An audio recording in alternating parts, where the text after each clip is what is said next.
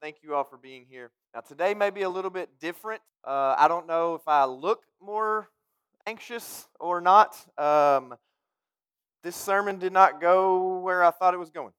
And you're not going to leave here going, man, I just feel great today. That was just the best sermon. And I just feel so encouraged.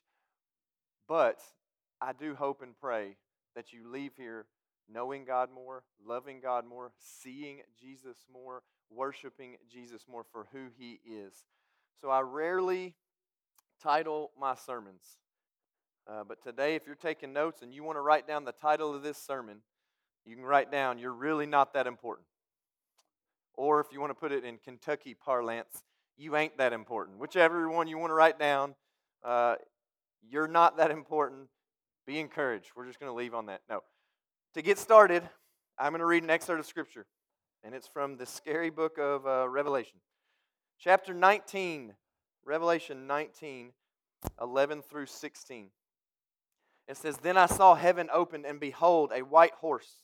The one sitting on it is called Faithful and True, and in righteousness he judges and makes war. His eyes are like a flame of fire, and on his head are many diadems. And he has a name written that no one knows but himself. He is clothed in a robe dipped in blood, and the name by which he is called is the Word of God. And the armies of heaven, arrayed in fine linen, white and pure, were following him on white horses. From his mouth comes a sharp sword with which to strike down the nations, and he will rule them with a rod of iron. He will tread the winepress of the fury of the wrath of God the Almighty. On his robe and on his thigh he has a name written, King of Kings and Lord of Lords." We're in 2 Timothy. Why am I reading from Revelation? Stay tuned, stay awake, we'll get there. See, last week we reviewed that Paul is in prison.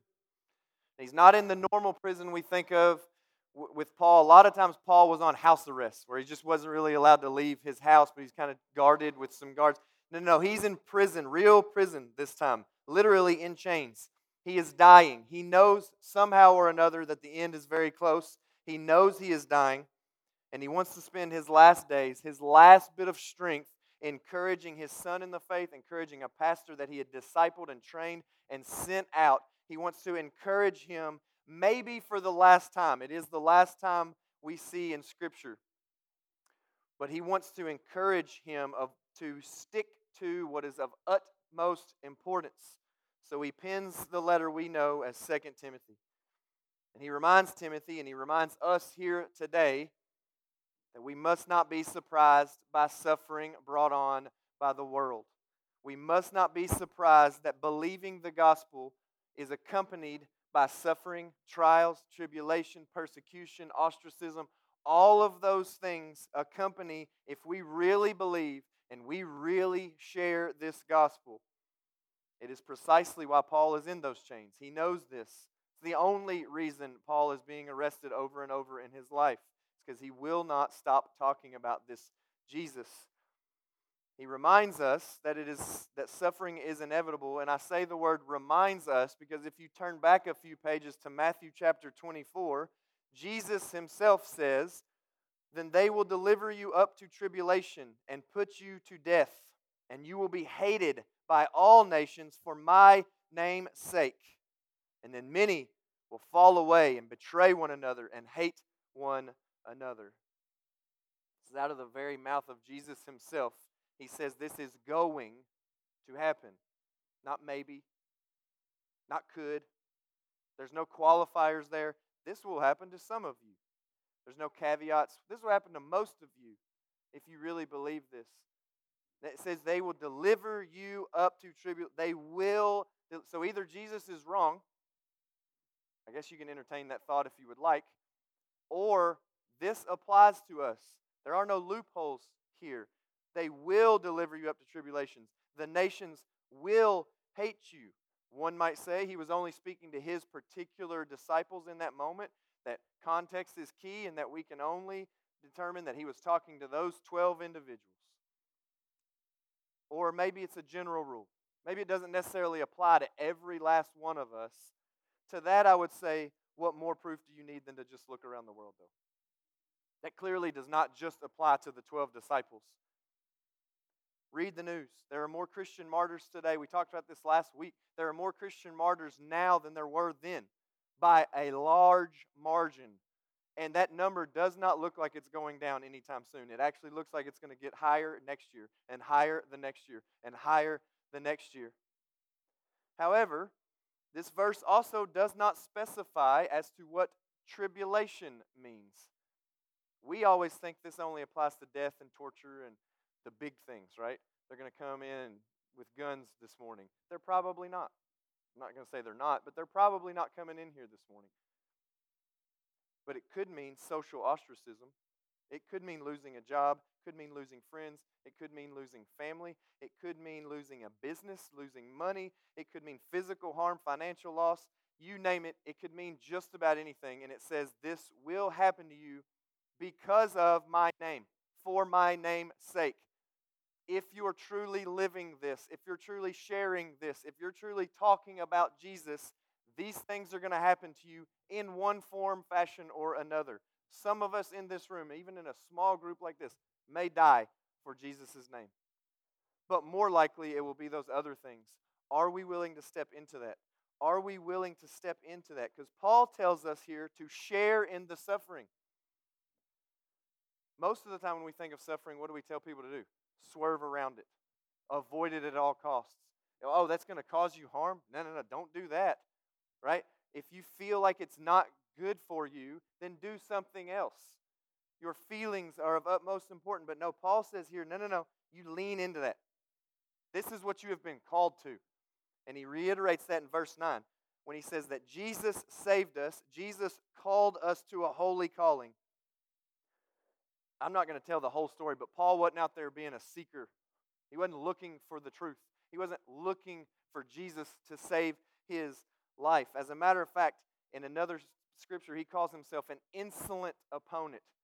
Insolent means that even in light of the truth, you can tell me the truth, I'm still going to oppose it.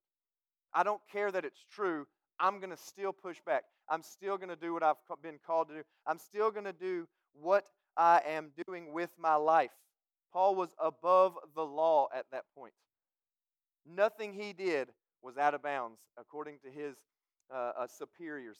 He could do no wrong if it was seeking out these Christians and doing whatever he wanted to them. He was not looking, well, how can I get put in prison the rest of my life off and on, over and over, and shipwreck myself and get snake bitten and get beaten with rods and get. He wasn't looking for that at all. And yet, on his way to persecute more Christians, the living God shows up. Jesus shows up visibly, tangibly. He shows up and he saves Paul. And Paul credits Jesus specifically and only for his life of suffering. He doesn't make any excuses for it. He doesn't make any apologies for it. He says, no, Jesus has called me to a life of suffering. And guess what that means for all of you? For every one of you. But he reiterates here, he's not ashamed of that. No regrets.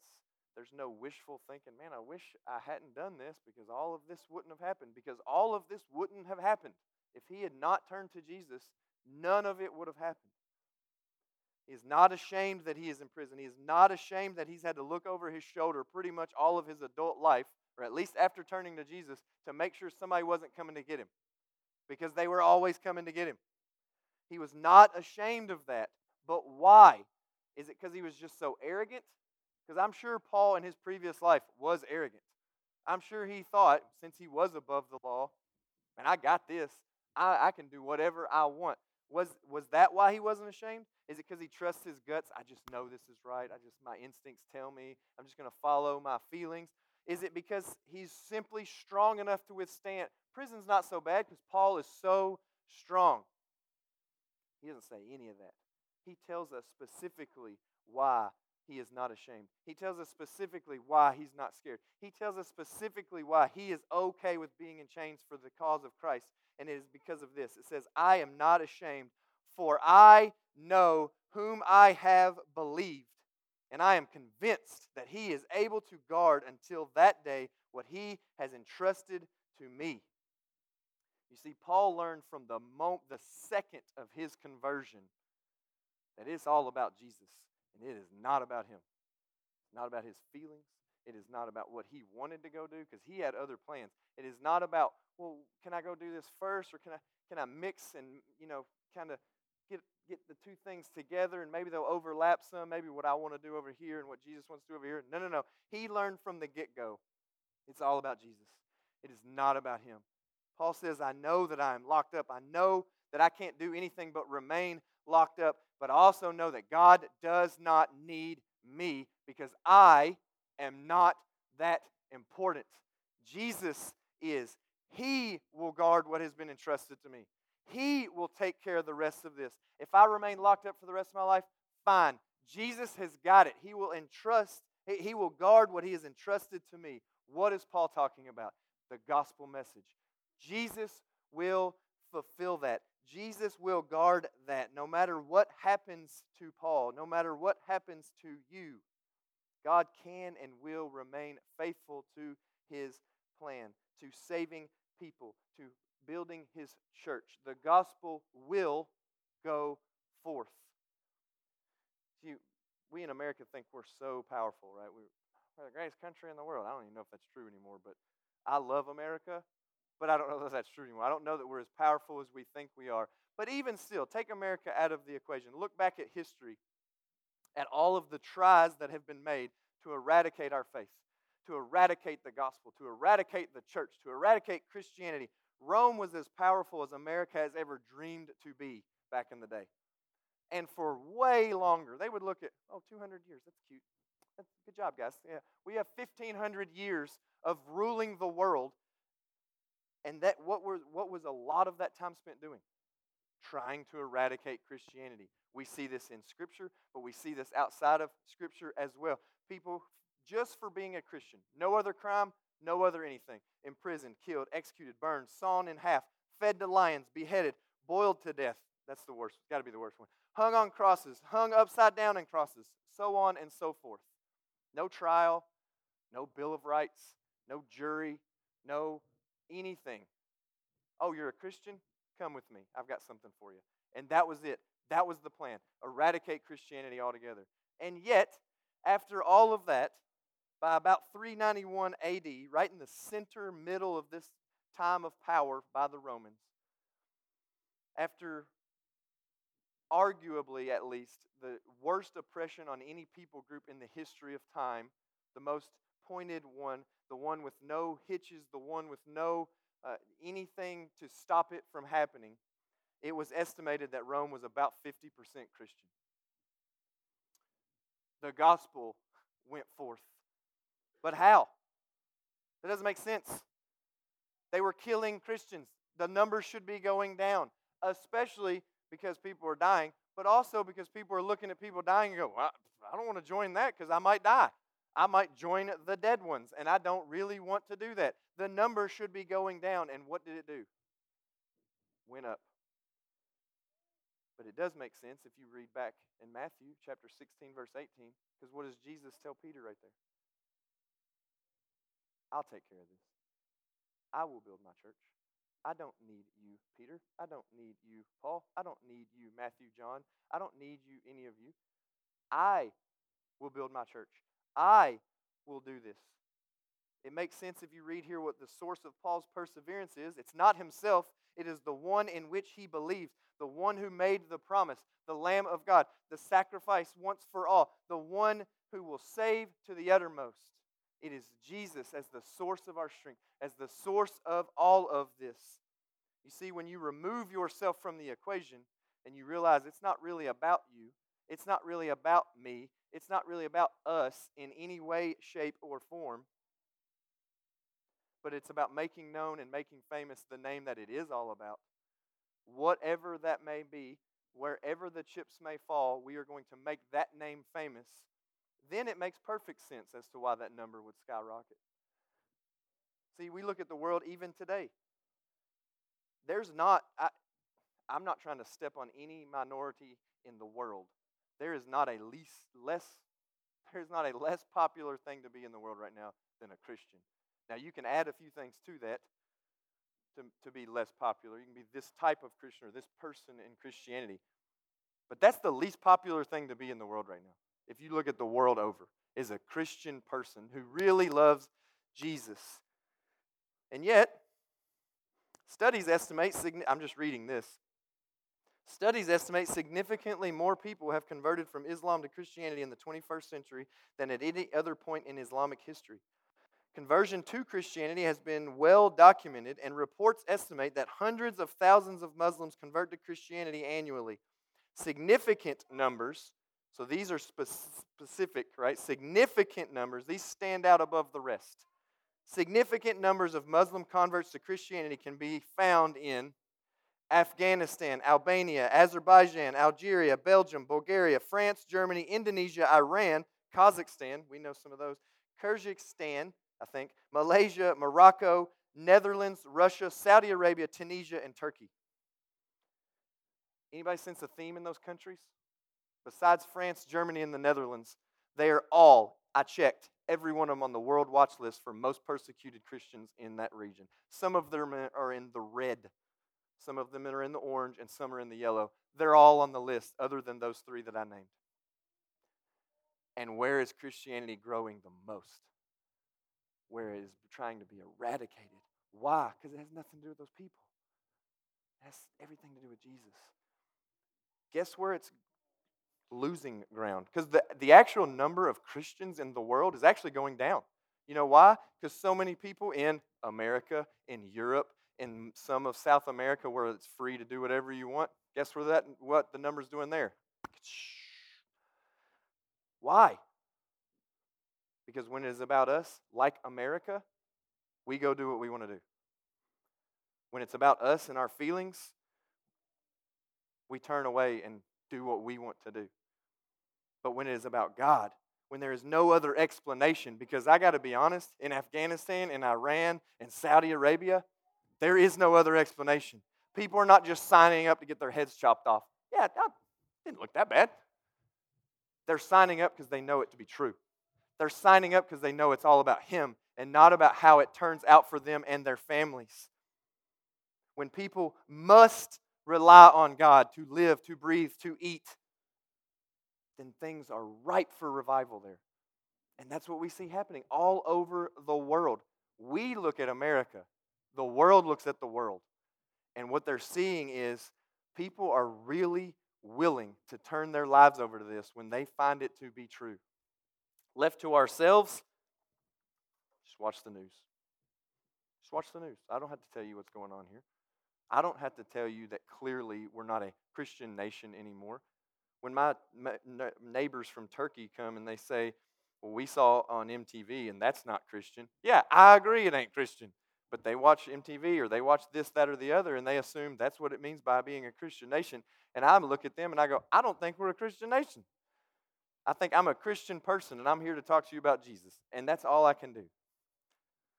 This is why Paul was not ashamed. This is why we should not be ashamed. Because it's not about us. Have I said that? It's not about us. It's not about you. It's not about me. It's not even about Mission Church. It's about the kingdom of God. It is about Jesus. Because we know whom we have believed. We know who made that promise, and we are convinced He will keep it. See, Jesus promised that the gates of hell itself would not prevail against His church. Paul says here that he knows the one whom he has believed, and he is convinced that He will guard it until that day, the end day, when what has been entrusted to Him, that's also been entrusted to us. We look around the world today, and that's holding true in places that remind us of hell on earth. We look around and go, hey, the gates of hell that's got to be close to what it looks like, and it's not prevailing. The number is going up. We look at places like Saudi Arabia, and we think, I couldn't live there even if they weren't persecuting Christians. Much less that the fact that they are, numbers going up. But we can't muster up the courage to go across the street.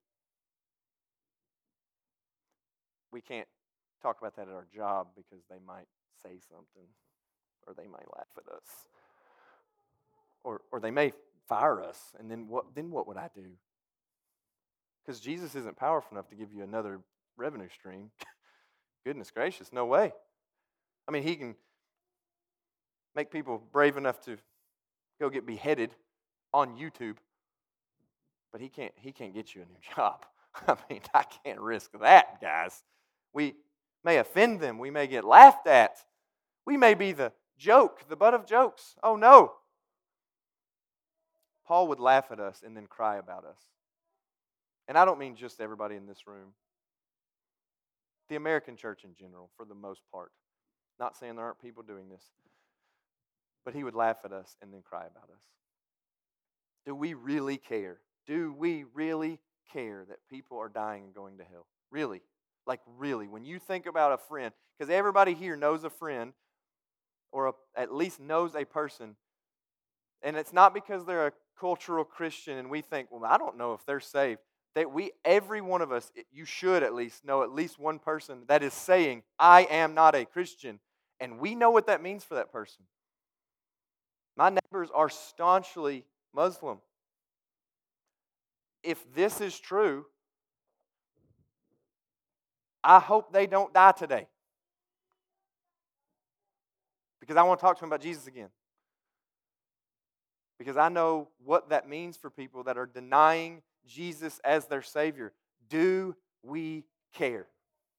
Do you care? Do you really care? Because I know the easy answer, we're in church. Yes, I have absolutely, Pastor. I do care. Even atheists would tell you, though, I don't believe in your God, but if you believe what you believe, you should be talking to me about Jesus. Because of what you think that means for me. Now, I'm still going to deny it, and that's okay. But for us to go, well, he's an atheist, don't care, burn in hell, that's hatred. That is outright hatred. That is not love. That is hatred for fellow man. And my real question then is not, do we care? Because I have to believe that everyone in this room that calls themselves a Christian, somewhere deep down, really does truly care that people are going to hell. I have to believe that. If you truly don't care, please come have a different conversation with me after we're done. Because you're not a Christian. If you really go, you know what, Pastor, I do not care that people are going to hell, then you're not a Christian either. And we need to have a conversation about your salvation. So I have to believe that most of you, if not all of you, truly do care.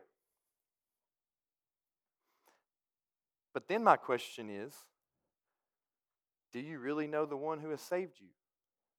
Because that's why Paul couldn't shut up about it. That's why Paul didn't care to be in prison over and over and over and over again, dying in prison. Do we really know the one whom we believed? Or are we ashamed to share this message because we may not have all the answers? Or we may get laughed at? Or we may have to say, that's a great question. I don't know. Or what if I, my feelings, my. I want to lovingly but forcefully remind you of the title of this sermon. You're not that important. God doesn't need you. It is not about us. We are not that important. God is not wringing his hands in heaven wondering, what do I do next? These people aren't talking about me. He's not surprised by the persecution. He's not surprised by the fiery trials. He's not surprised by the suffering. We shouldn't be either. He told us over and over, this is what's going to happen. Matt Chandler says, the more we make it about us, the less we will evangelize. We weren't saved because we are awesome, but because he is. That's so simple. Do we really believe that, though? Do I really believe that on a daily basis? Because if we did, we would recognize that people are not rejecting us. When we make it personal, they might reject me. They're not rejecting you. They're rejecting Jesus. They're just rejecting your message. It has nothing to do with you. But when you refuse to share the gospel with somebody because they might reject you, what are you saying? I am more important than Jesus. I am more important than that person burning in hell. I am more important. When you say it out loud, if you don't go, ugh, that's ugly, that is a dark, blackened heart, something, again, is wrong with you. We must change the trajectory of our thinking. We are all, every person in this room, far too self-centered. And I could not possibly be more on that list. I didn't want to preach up there today. I didn't want to make it look like I was preaching at anyone.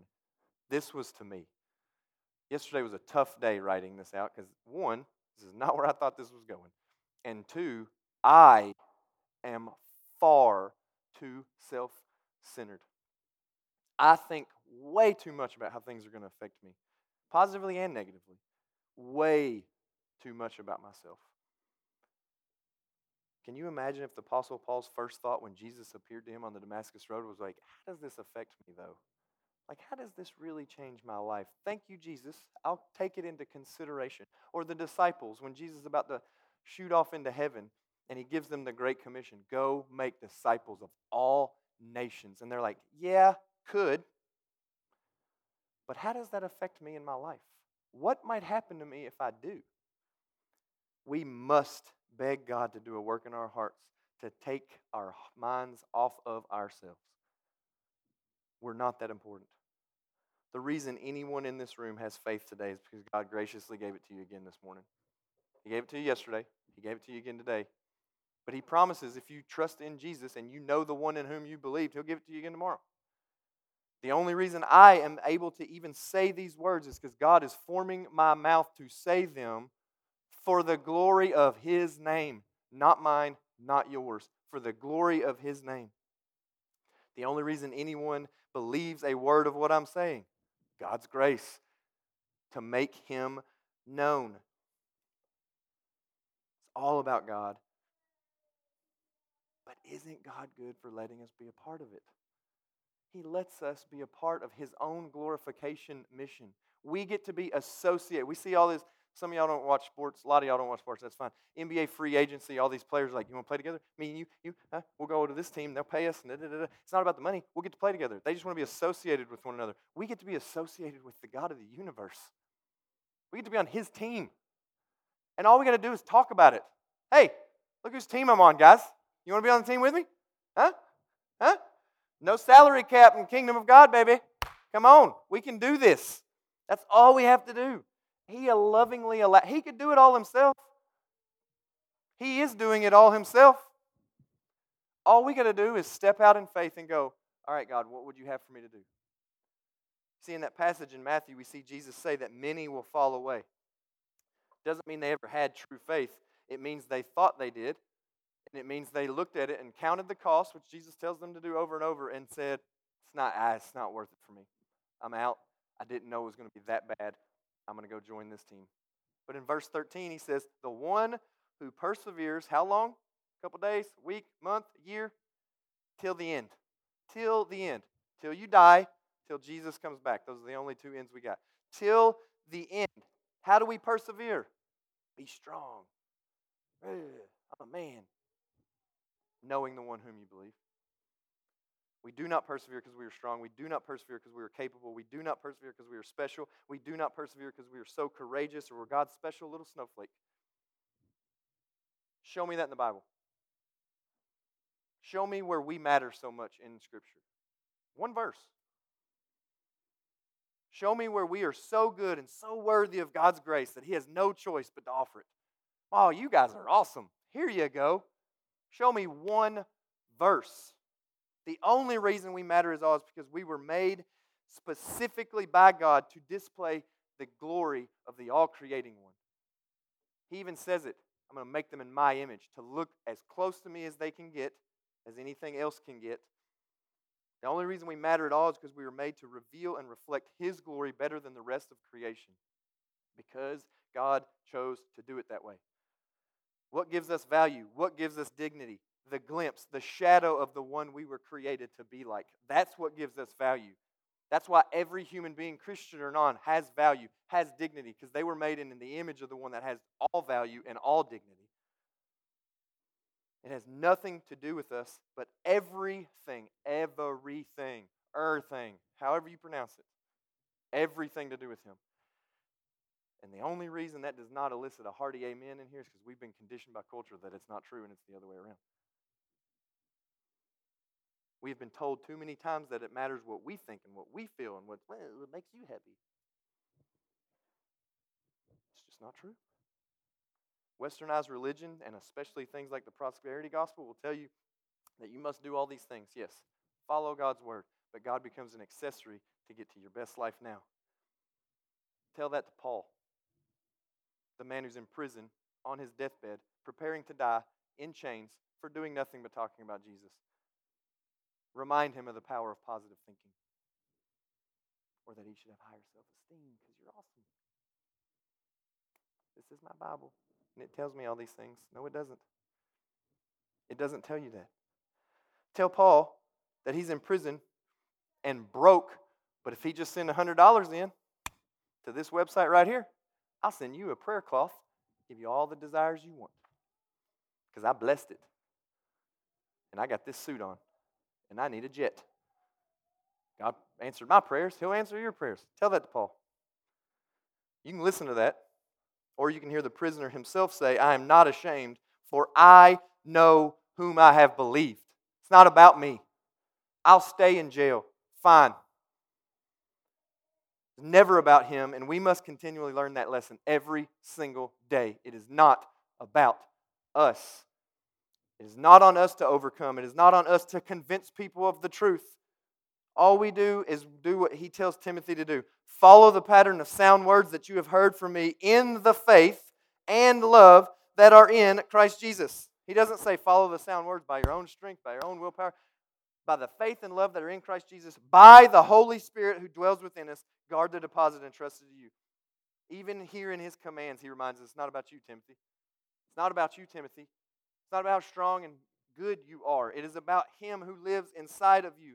From Scripture, we can see this over and over. It never tells us that we do these things, but it sure does tell us that Jesus fights, Jesus wins, Jesus prevails, Jesus is victorious, Jesus is Lord, Jesus is King, Jesus perseveres, Jesus conquers sin, Jesus vanquishes Satan, Jesus overcomes death, Jesus defeats rebellion, Jesus remains faithful, Jesus guards, Jesus stands firm in the face of persecution, Jesus finishes the work, Jesus sustains, Jesus saves, Jesus delivers, Jesus gathers up his sheep, Jesus withstands the arrows of the evil one, Jesus triumphs, Jesus holds us fast. Those are all from Scripture. And I could have kept going. Jesus does this. But what about us? Pastor Justin, what about us? We matter, right?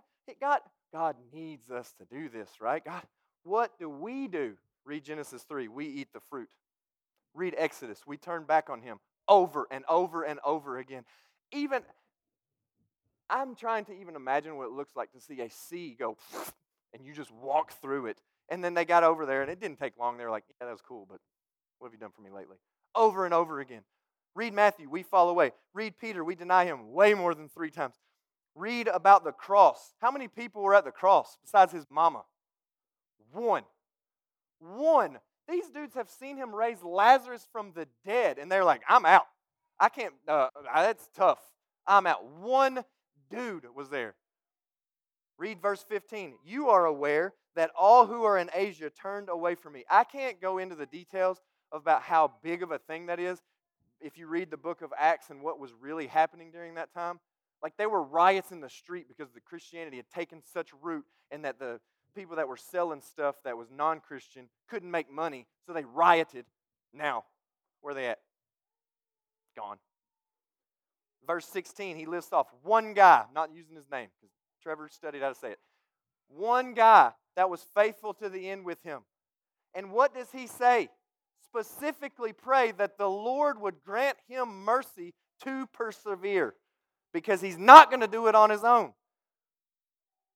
Those who know Jesus, those who know the one whom they have believed, those who long to know him more and more day by day by day by day by day, those who place all of their faith and trust in Jesus, they will persevere because of verses like this. 1 John 4:4, little children, you are from God and have overcome them, for he who is in you is greater than he who is in the world. Philippians 1:6, I am sure of this, that he who began a good work in you will bring it to completion on the day of Jesus Christ.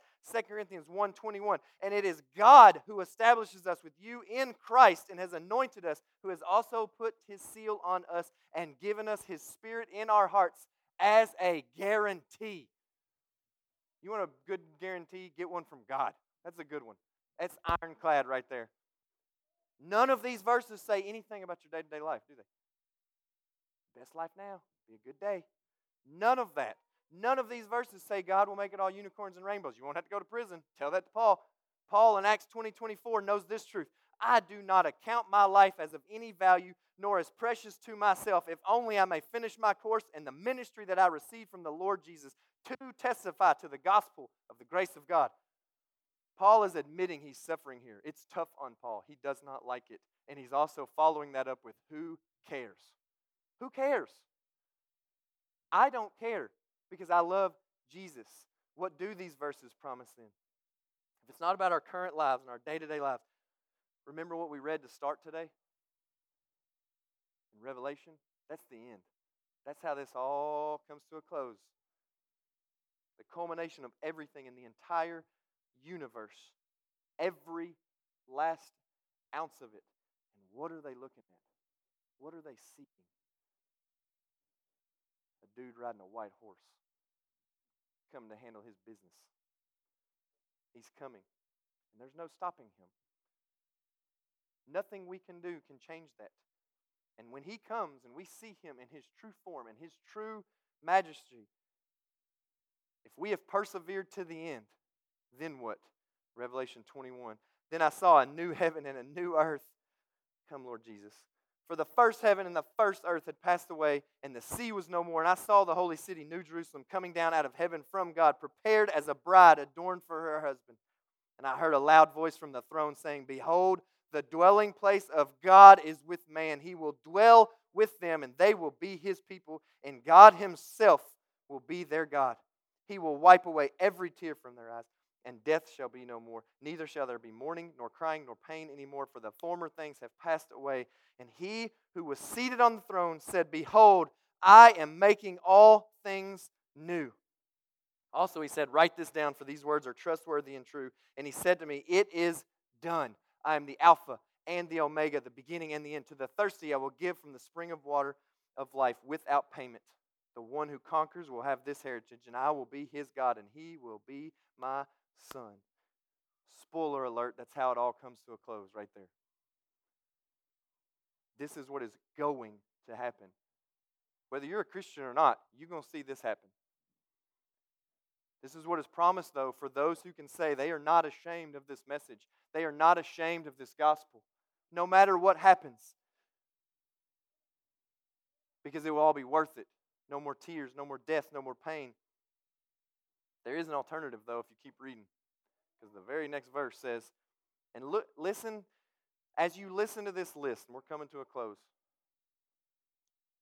and you listen to things and you're like, ugh, go back and read what's first on the list. First on this list. But as for the cowardly, the faithless, the detestable, murderers, sexually immoral, sorcerers, idolaters, and all liars, what was first? Cowards. Their portion will be in the lake that burns with fire and sulfur, which is the second death. Don't be a coward. Know who you have believed. Trust in his strength. Trust in his might. Don't trust in your own. That gets you to the lake of fire. Trust in the one in whom you have believed. And then, just talk about him. Tell people about him. You can't persuade them anyway. There have been times I have argued with people, and I went away from that being like, I destroyed him in that argument. Guess what? Brother's still a Muslim. Staunchly Muslim. It hasn't swayed him even kind of like a little bit. And I have won those arguments. Doesn't matter. We got to tell people and let God take care of that. Because we care that people are going to hell, and we know whom we have believed. And also because everyone who acknowledges me before men, I will also acknowledge before my Father who is in heaven. But whoever denies me before men, I will also deny before my Father who is in heaven. If we know him, we will boldly proclaim this gospel. There's no, well, maybe. We will. If we truly know him, we will make much of him. He will increase. We will decrease. We will realize that we are really not that important. He's coming. In my estimation, he's already on his white horse, just waiting for God to say, right on. It's not about you. It's not about me. It's not about Mission Church. It's about God's kingdom. It's about Christ. It's about people dying and going to hell. But it's not about us. That should be good news to us, not bad news. It's not on us. Jesus does this. Jesus takes care of it. Jesus guards what's entrusted. You either know him or you don't. Two sides. You either know him or you don't. Let's pray.